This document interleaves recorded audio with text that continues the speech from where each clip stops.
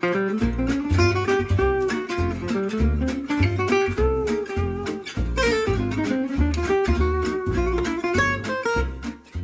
家好，我是来自 Bond-Supermarkt 的谢美萍。Bond-Supermarkt 是一个线上平台，拥有简单易用的投资工具和公开透明的债券价格，方便大家轻松获取债券资料。我们将在这一系列的播客中跟大家分享新发行债券的信息，以及债券市场的最新动态。今天呢，我们邀请了一丰香港 Bond-Supermarkt 团队的固定收益部分析员罗奥，他将介绍常被投资者忽略的市政债券。是的，中国的市政债券很少被中国以外的投资者注意到。一方面因素是中国的市政债券并非传统意义上的政府债券或者说企业债券，因此使用传统的信用分析的方式是对中国市政债券来说是行不通的。另外一方面呢，中国市政债券的结构比较复杂，尤其是境外投资者对这类债券的发行人并不了解，导致中国市政债券经常被境外投资者所忽视。首先，可以请你简单的说明一下什么是市政债券吗？中国的市政债券通常是由省级、市级或者县级的地方融资平台所发行的，发行目的一般是用于为市政项目建设融资，比如说为高速公路、桥梁等项目建设提供资金。这样说，是不是任何城市或者省份都可以发行市政债券呢？理论上来说，所有的地方政府都可以发行市政债券，包括省、市、县三级。省级平台通常规模较大，可以得到地方政府的优先对待，因此是市政债券市场的主要参与者。当然，一些特殊的机构，比如说新疆生产建设兵团，也是可以发行市政债券的。新疆生产建设兵团它是有什么特别之处啊？新疆生产建设兵团是中国新疆维吾尔自治区独有的经济和准军事组织，它拥有自己的行政结构，履行其管辖范围内的政府职能，比如说医疗保健、治安和教育。换句话说，它看起来更像一个政府机构，这也就是为什么它能够发行市政债券的一个主要原因。原来如此哦。那么可否请你说一下市政债券它的起源和发展？中国是什么时候开始发行市政债啊？很有趣的一个问题。中国的市政债券通常被称为城投债券，字面意义上来说也就是城市投资债券，因为这类债券发行的目的就是为基础设施建设和投资筹集资金。中国的城投债券起源于上海，为促进当时的浦东新区建设，上海市政府在1992年发行了总额为5亿元人民币的城投债券。另外一点就是在2008年全球金融危机之后，城投债券才开始一个快速发展的阶段，因为当时中国政府推出了4万亿救市计划应对危机，允许地方政府发行地方政府债券和建立地方融资平台。1992年距离现在不算太久哎。那么在这之前，地方政府是如何融资的？我认为在此之前，银行融资是一个主要的方式。一般来说，城投债常被视为政府债券或半主权债券，但在中国这情况却有点不同。那城投债在中国为什么会如此的特别呢？在回答这个问题之前，我们首先要了解中国地方政府的债务结构。中国地方政府的债务主要由2部分构成，第一部分是显性债务，也就是需要纳入当地财政报表的债务。这部分债务的规模是由上级政府所决定的，当地政府是不能超越这个上限的。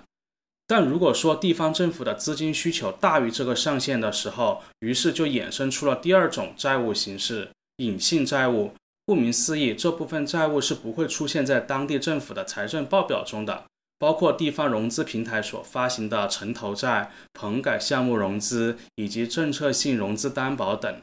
城投债是地方融资平台的主要融资工具，也是隐性债务的主要来源。尽管中国城投债券的发行量巨大，但是债券持有人的投资安全性其实并没有得到当地政府的承诺。2014年10月份，中国国务院发布了关于加强地方政府性债务管理意见，指出城投债券并不是地方政府借款的合法形式。如果这些债券一旦发生违约，债券持有人将无法追究地方政府的偿债义务，相反，他们能做的只能是清算或者说起诉地方融资平台。这也就是为什么我们不将这些城投债券当作政府债券或者说准政府债券的一个重要因素。哦，原来如此哦。那么中国的城投债与美国的市政债券是有什么不同呢？中国以外的城投债券，或者说应该叫市政债券更为恰当，通常被看作政府债券或者说准政府债券，是由当地政府的财政收入做担保的。据我所知哦，美国的市政债券都可以让投资者享有一些税务优惠。那请问这些城投债也能提供税务优惠吗？其实中国的城投债券并不能享受税收方面的优惠措施，因为市场通常把城投债券看作一种特殊的企业债券，而在中国只有国债或者说准政府债券，例如国家开发银行发行的债券，才可以享受税收方面的优惠措施。OK， 我们应该如何辨别城投债呢？一般来说，我们可以从债券发行人或者担保人的名称来判断这张债券是不是城投债。典型的城投债发行人的名字结构应该是省份或者城市的名字加上一个相关项目的名字。以江西铁路投资集团为例，从这个名字我们就可以看出，发行人是位于江西省的，从事的业务是与铁路建设有关的，当然发债的目的就是为这些项目筹集资金的。那么我们又应该如何辨认中央银行或政府发行的债券？中央银行发出的债券，我们通常不叫国债，而叫做央票，期限一般较短，3个月至几年不等。典型的央票的名字结构为 PBOCIN， 然后后面会加上票息率以及到期日。国债方面呢，如果是离岸国债，也就是在中国以外的地区发行的，这个债券看上去和企业债券比较类似，无非是将企业的名字换成中国，换成 China， 后边一样是票息率和到期日。而如果在中国境内的国债就有些不同，通常名字结构为发行年份，中间是国债2个字，后边还有一个数字编号，这个数字编号代表这是一年内的第几次发行。比如说20国债02，就代表这张债券发行于2020年，然后这是今年内的第2次发行。地方国债就比较类似，不过是将国债2个字换成省份的名字，比如09北京03，就代表这张地方政府债券发行于2009年，是由北京地方政府发行的。03代表这是当年的第3次发行。这样来说，投资城投债与投资中国政府债券或半主权债券其实有什么不同？一般来说，普通投资者很少投资国债或者说地方政府债券，原因很简单，收益率相当之低。比如说2023年10月份到期的中国离岸国债，目前收益率水平大概是 0.5%，对于普通投资者来说完全不具备任何吸引力，毕竟银行存款的利率都是高于这个水平的。所以什么样的投资者会选择投资国债或者地方政府债券呢？基本都是机构投资者，比如说银行、资产管理机构。而在另外一方面，城投债一般能提供比较高的收益率，尤其是在离岸市场。由于中国以外的投资者并不了解这些地方融资平台，所以一般需要提供一个更加高的风险溢价，才能够吸引到投资者。换句话说，离岸城投的到期收益率水平相对较高。我最近随便浏览了一下城投债，都能看见很大一部分债券的收益率水平是在 5% 到 8% 左右。对于普通投资者来说，这个收益率水平已经有一定的吸引力了。我想了解目前投资者是比较青睐城投债还是中国企业债券呢？中国企业债券的违约率是会有上升的趋势那投资者是否应该转而投资城投债吗？除此之外，投资者还可以考虑哪些资产类别？目前普通投资者更喜欢企业债券，因为企业债券的发行人基本都是上市企业，投资者比较容易能够了解到这些企业的相关资料，比如说财务信息啊、公司的近况等等。当然，相比城投债，非投资级别企业债通常能带给投资者更高的回报率。不过呢，近年来企业债的违约数量不断增加，一定程度上影响了投资者的信心，或许能够刺激到投资者在未来转向投资城投债。身为一名分析师和投资者，您是如何挑选城投债？您考虑的因素有哪些？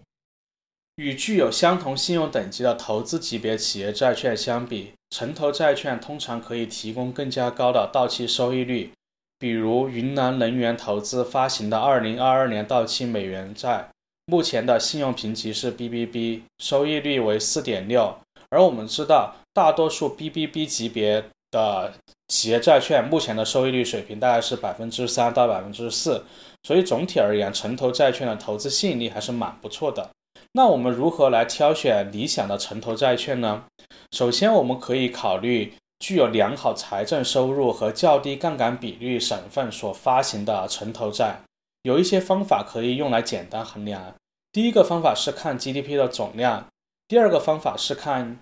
一般公共预算收入。具有比较高的 GDP 总量和比较高的公共预算收入的城市或者省份，通常具有比较好的经济状况和政府信誉。从杠杆角度来看呢，我们可以通过政府公布的债务总额加上城投债券总额除以 GDP 来衡量，